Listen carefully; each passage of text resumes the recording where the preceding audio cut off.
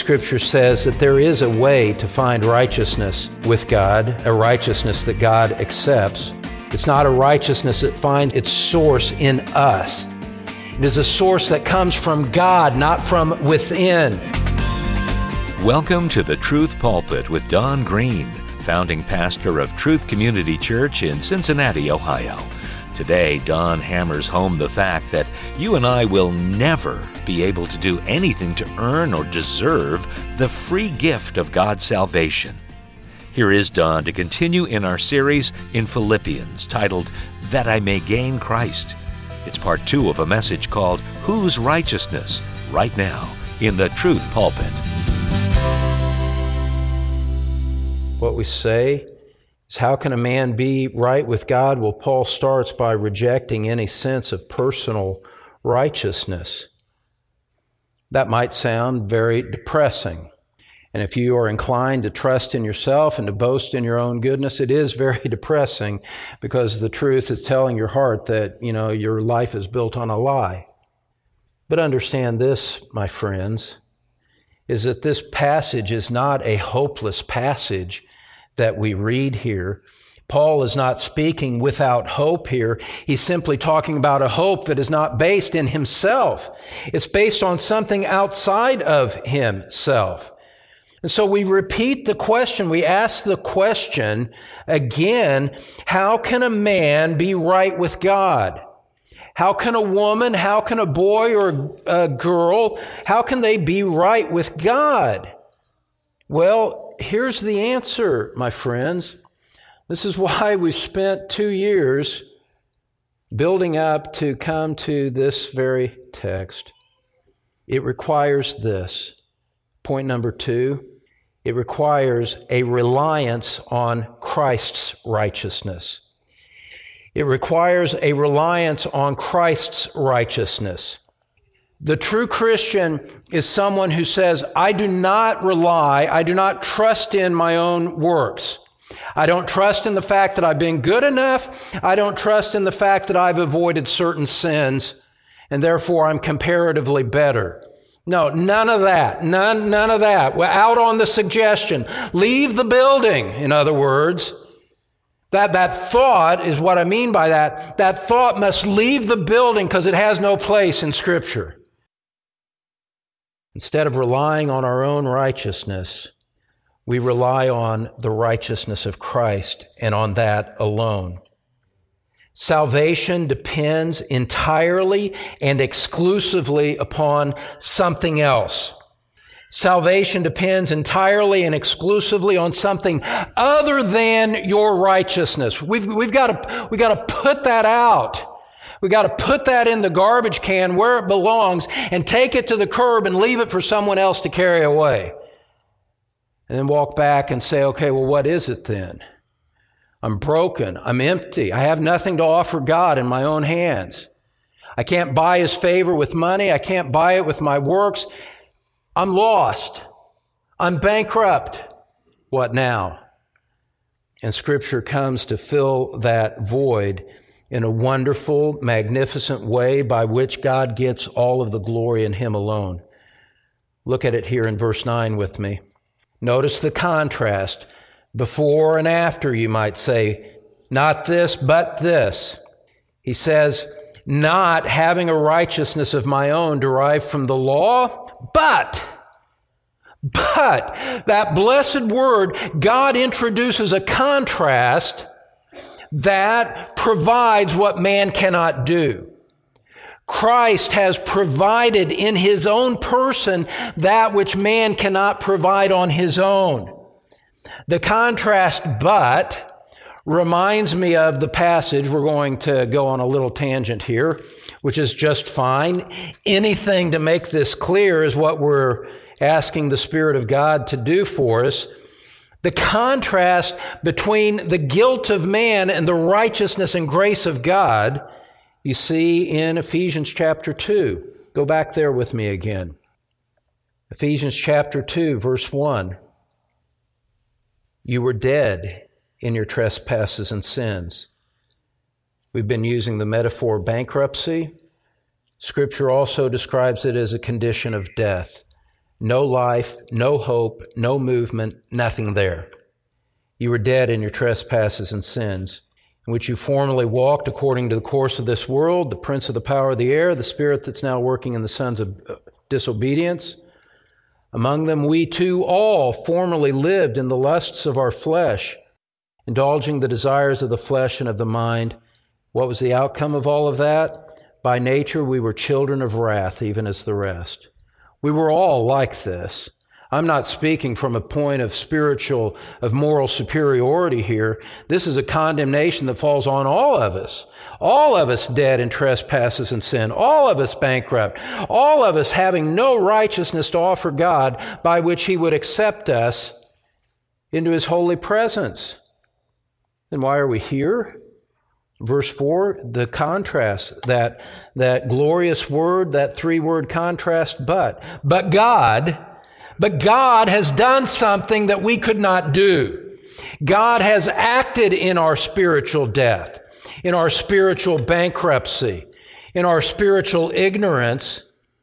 God, being rich in mercy because of His great love with which He loved us, even when we were dead in our transgressions, made us alive together with Christ. By grace you have been saved. See the contrast? You were dead in trespasses and sins, but God. You were a child of wrath, but God. You could do nothing for yourself, but God did something for you that you did not deserve. That contrast is the same kind of contrast that Paul is bringing out as we turn back to Philippians chapter 3, verse 9. Philippians chapter 3, verse 9. This is the most important thing in the universe for men. Nothing exceeds this in importance. How can a man be right with God? How can a man stand before God in judgment and come out safe on the other side, is another way to say it. And Paul is answering that question in a different way here, not in a different sense, a different content. He's just using a different picture to describe the same reality from Romans, Ephesians, Galatians. He says here in verse 9, he sets up the contrast. Not having a righteousness of my own derived from the law, but there's a way to have a righteousness that God accepts, but it's not through anything that you've done. What is it then? It's that which is through faith in Christ. You see, Scripture says that there is a way to find righteousness with God, a righteousness that God accepts. But it's a righteousness that does not come from that which we produce in our own selves. It's not a righteousness that finds its source in us. It's a source that is outside of us.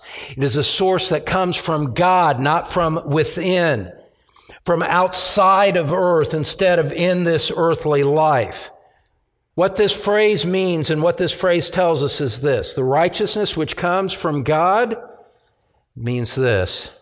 Listen to me carefully. God requires something that is beyond and apart from human effort. The righteousness that God requires is something that only God gives and that only God can give. We can't attain to it. We can't attain to infinite righteousness. We can't attain to infinite holiness.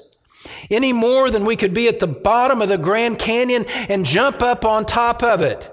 Any more that we could stand on the beach in Santa Monica, California, and jump to Japan. You can't do it. And there's no need to even try.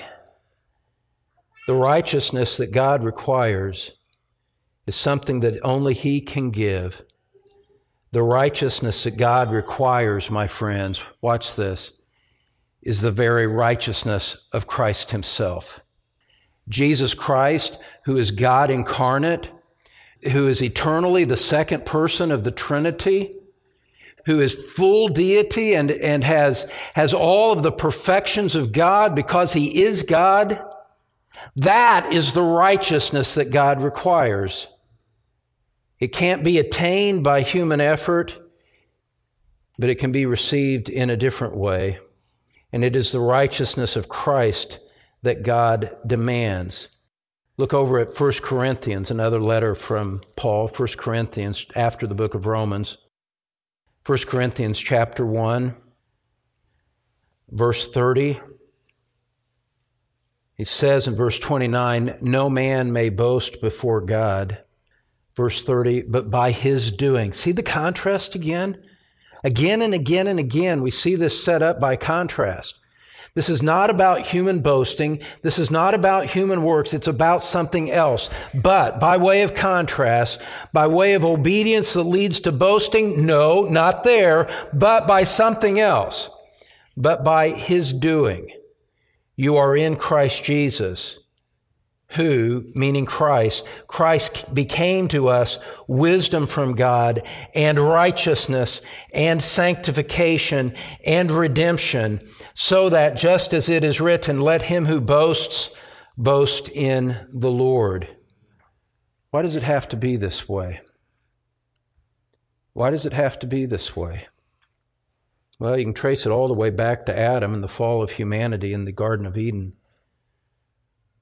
But just accelerating it to the front here, God's law requires a perfect obedience from man, and we can't do it.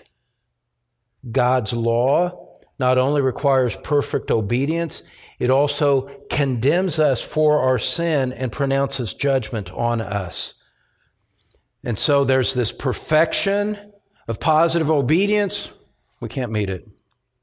There's this judgment and declaration of condemnation upon our sins, and we're all there.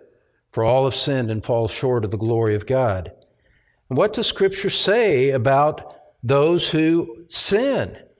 Well, Ezekiel 18, the soul who sins will die. Romans 6:23, the wages of sin is death. Friends, this is a profoundly serious problem. On the one hand, the law demands that we keep all of its commands, both in their positive and negative forms. On the other hand, it condemns us for every sin and leaves us without hope. The law can show us what to do. It's enough to condemn us, but it doesn't give us the power to obey, and it doesn't do anything that would provide forgiveness for us either. We can't obey more in order to be forgiven of what we've done in the past. It doesn't work that way. And so what we find, there's something grievous about this as we build up to the hope that is in Christ. There's something grievous about this, about being in humanity, about being a human. There's something profoundly grievous about all of this as we look at things from the perspective of the one true God. The law demands that we keep everything perfectly. Jesus said, you must be perfect as your Father in heaven is perfect, Matthew 5:48. On the other hand, it condemns us for every sin. And those twin demands of the law are beyond us.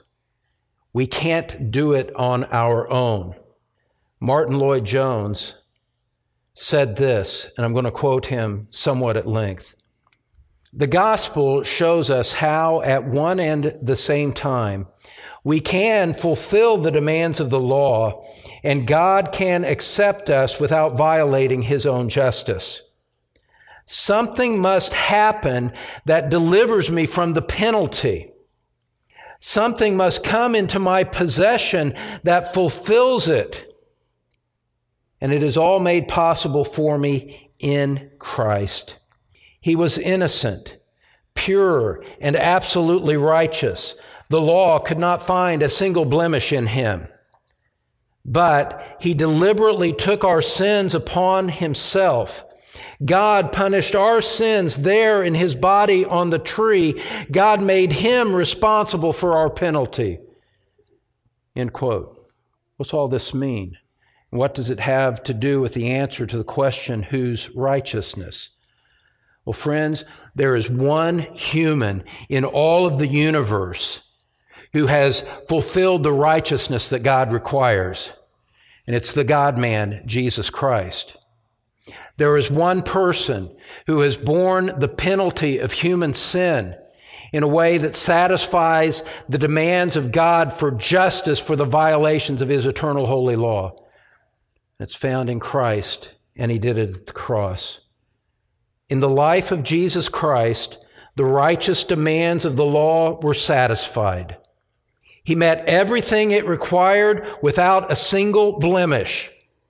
Also in Christ, in addition to the positive demands being fulfilled, the penalty of the law is satisfied through His death on the cross. He paid it as our substitute. And so the glorious message of the gospel of Jesus Christ is this: you and I have no righteousness to give God, and we're lost in that condition. But God accepts the righteousness of Christ on behalf of everyone who believes in Him. You are given a gift in salvation that you could never attain on your own. Perfect obedience credited to your account in Christ.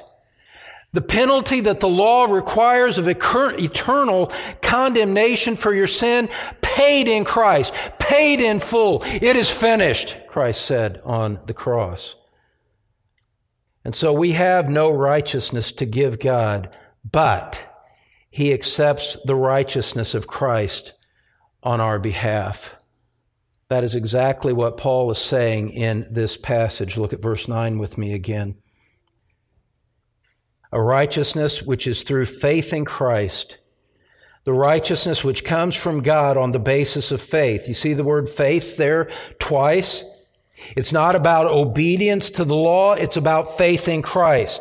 By contrast, this faith in Christ, God tells the sinner that in Christ, He will give a righteousness to him immediately and just as you are. God justifies the ungodly who come to Christ in faith. Let me back up and just come back to where I introduced and started the message, just for a minute, okay? There's a lot of profound truth and theology wrapped up in everything that we're saying here today. I recognize that this is not important to the world. I don't care about that. I just acknowledge the fact that the world doesn't care anything about this. But you and I need to care about it because this is what God has revealed as the only way to survive His coming judgment. This is important to God. And because we're all going to stand before God one day at His throne and give an account for our lives, it ought to be important to every one of us to understand and to grapple with these things and understand what they are saying about the state of our souls. And so Paul is talking about these things that are of surpassing, supreme importance to God as He looks down upon humanity. And where is this righteousness that God accepts? Verse 9, it's that which is through faith in Christ. It is a righteousness which comes from God on the basis of faith. In your guilt, God will accept you precisely as He accepts Christ Himself. And that gift is something that you must receive on the basis of faith, not on personal merit. Faith in Christ and personal merit are mutually exclusive. It's not that I trust Christ and I also try to be a good person and joining those two things together, God accepts me. No. Stop. Don't think that way, because that's not right. If it was on the basis of works, then the Bible says Christ died needlessly. There was no point for Him to die if you could contribute with your own obedience and righteousness. And so instead of seeking something that you can earn, Scripture says you must receive it on the basis of faith. A faith that believes what God says in the Word about Christ. a faith that believes that Christ, the person of the Lord Jesus Christ, crucified, resurrected, and ascended into heaven, that Christ is God's gift for our salvation. And you receive that by faith. The Westminster Shorter Catechism asks, what is faith? If it's received on the basis of faith, that becomes a pretty important question. Faith in Jesus Christ is a saving grace whereby we receive and rest upon Him alone for salvation as He is offered to us in the gospel. Let me summarize that as succinctly as I know how to without compromising the content. You reject your own righteousness. You utterly forsake it. You are forever a humbled person saying, I have nothing before God. I am a broken, ruined sinner. And so you reject your own righteousness. And by contrast, you receive Christ. You rest on Christ. In other words, you trust nothing else but Christ for your righteousness before God. Even my faith is not an act of righteousness. It's simply the means that God has appointed by which I receive this gift from outside myself. And here's the good news. When you receive Christ like that, confessing your sin, trusting in Him, all of your failure to obey God's law is no longer held against you. All of the impossibility of its demands have been met on your behalf. When you believe, or my Christian friend, when you believed in Jesus Christ, everything that is true of Christ in God's sight now becomes true of you in His sight. The Scripture describes it as a union with Christ. You are brought together in a vital union with Him where God looks at you through the eyes of Christ, and everything that Christ did is counted for your benefit. All of His obedience credited to your account. His death paying sacrifice on the cross covering all of your sins, so that the righteousness of Christ is the basis on which God accepts you. God forgives you from your violations of the law and utterly, completely, totally releases you from its penalty. And in place of the judgment that you deserved, God gives you eternal life as the reward of the obedience of Christ. It's what Christ has done on your behalf. It's what He has accomplished for you. And you see in this, my friends, you see how great the grace of God is. You see how great the love of Jesus Christ for His people is. That though we were rebels and sinners and guilty before Him, He stepped into the world. He stepped into time and He lived this perfect life. He died that miserable, eternally suffering death on the cross so that He could cloak you with that which was His and that you did not earn on your own. And as a gift, He could cover you in His righteousness that you might be received and accepted by a holy God. God not only regards the believer as someone who is free from guilt, He regards us as those who have kept the law fully and perfectly because Christ did, and we are joined to Christ. And what Christ did is credited to our account. And so the righteousness, the merit of Christ is now assigned to you as a free gift by a holy God. And so the question becomes this: whose righteousness are you trusting? Whose righteousness will you trust? Your own? The Bible says it's dung. Not only because it's not worthy of God, reliance on it hinders you from coming to Christ. Or will you trust in Christ's righteousness by faith? Have you rejected your righteousness And are you relying on the righteousness of Christ alone? Scripture says those who receive Christ have a gift of surpassing value that can never be taken away. Amen. And as the old hymn says, He paid a debt He didn't owe, because we owed a debt we couldn't pay. Well, dear friend, we hope that this message has encouraged and edified you in your walk with Jesus Christ. Don Green will have more life-giving Bible teaching next time on the Truth Pulpit, and we do hope you'll join us then. Meanwhile, be sure to head over to our webpage for all of Don's teaching in one place. The address is thetruthpulpit.com. Again, that's thetruthpulpit.com. I'm Bill Wright, inviting you back next time when Don Green presents more from the Truth Pulpit.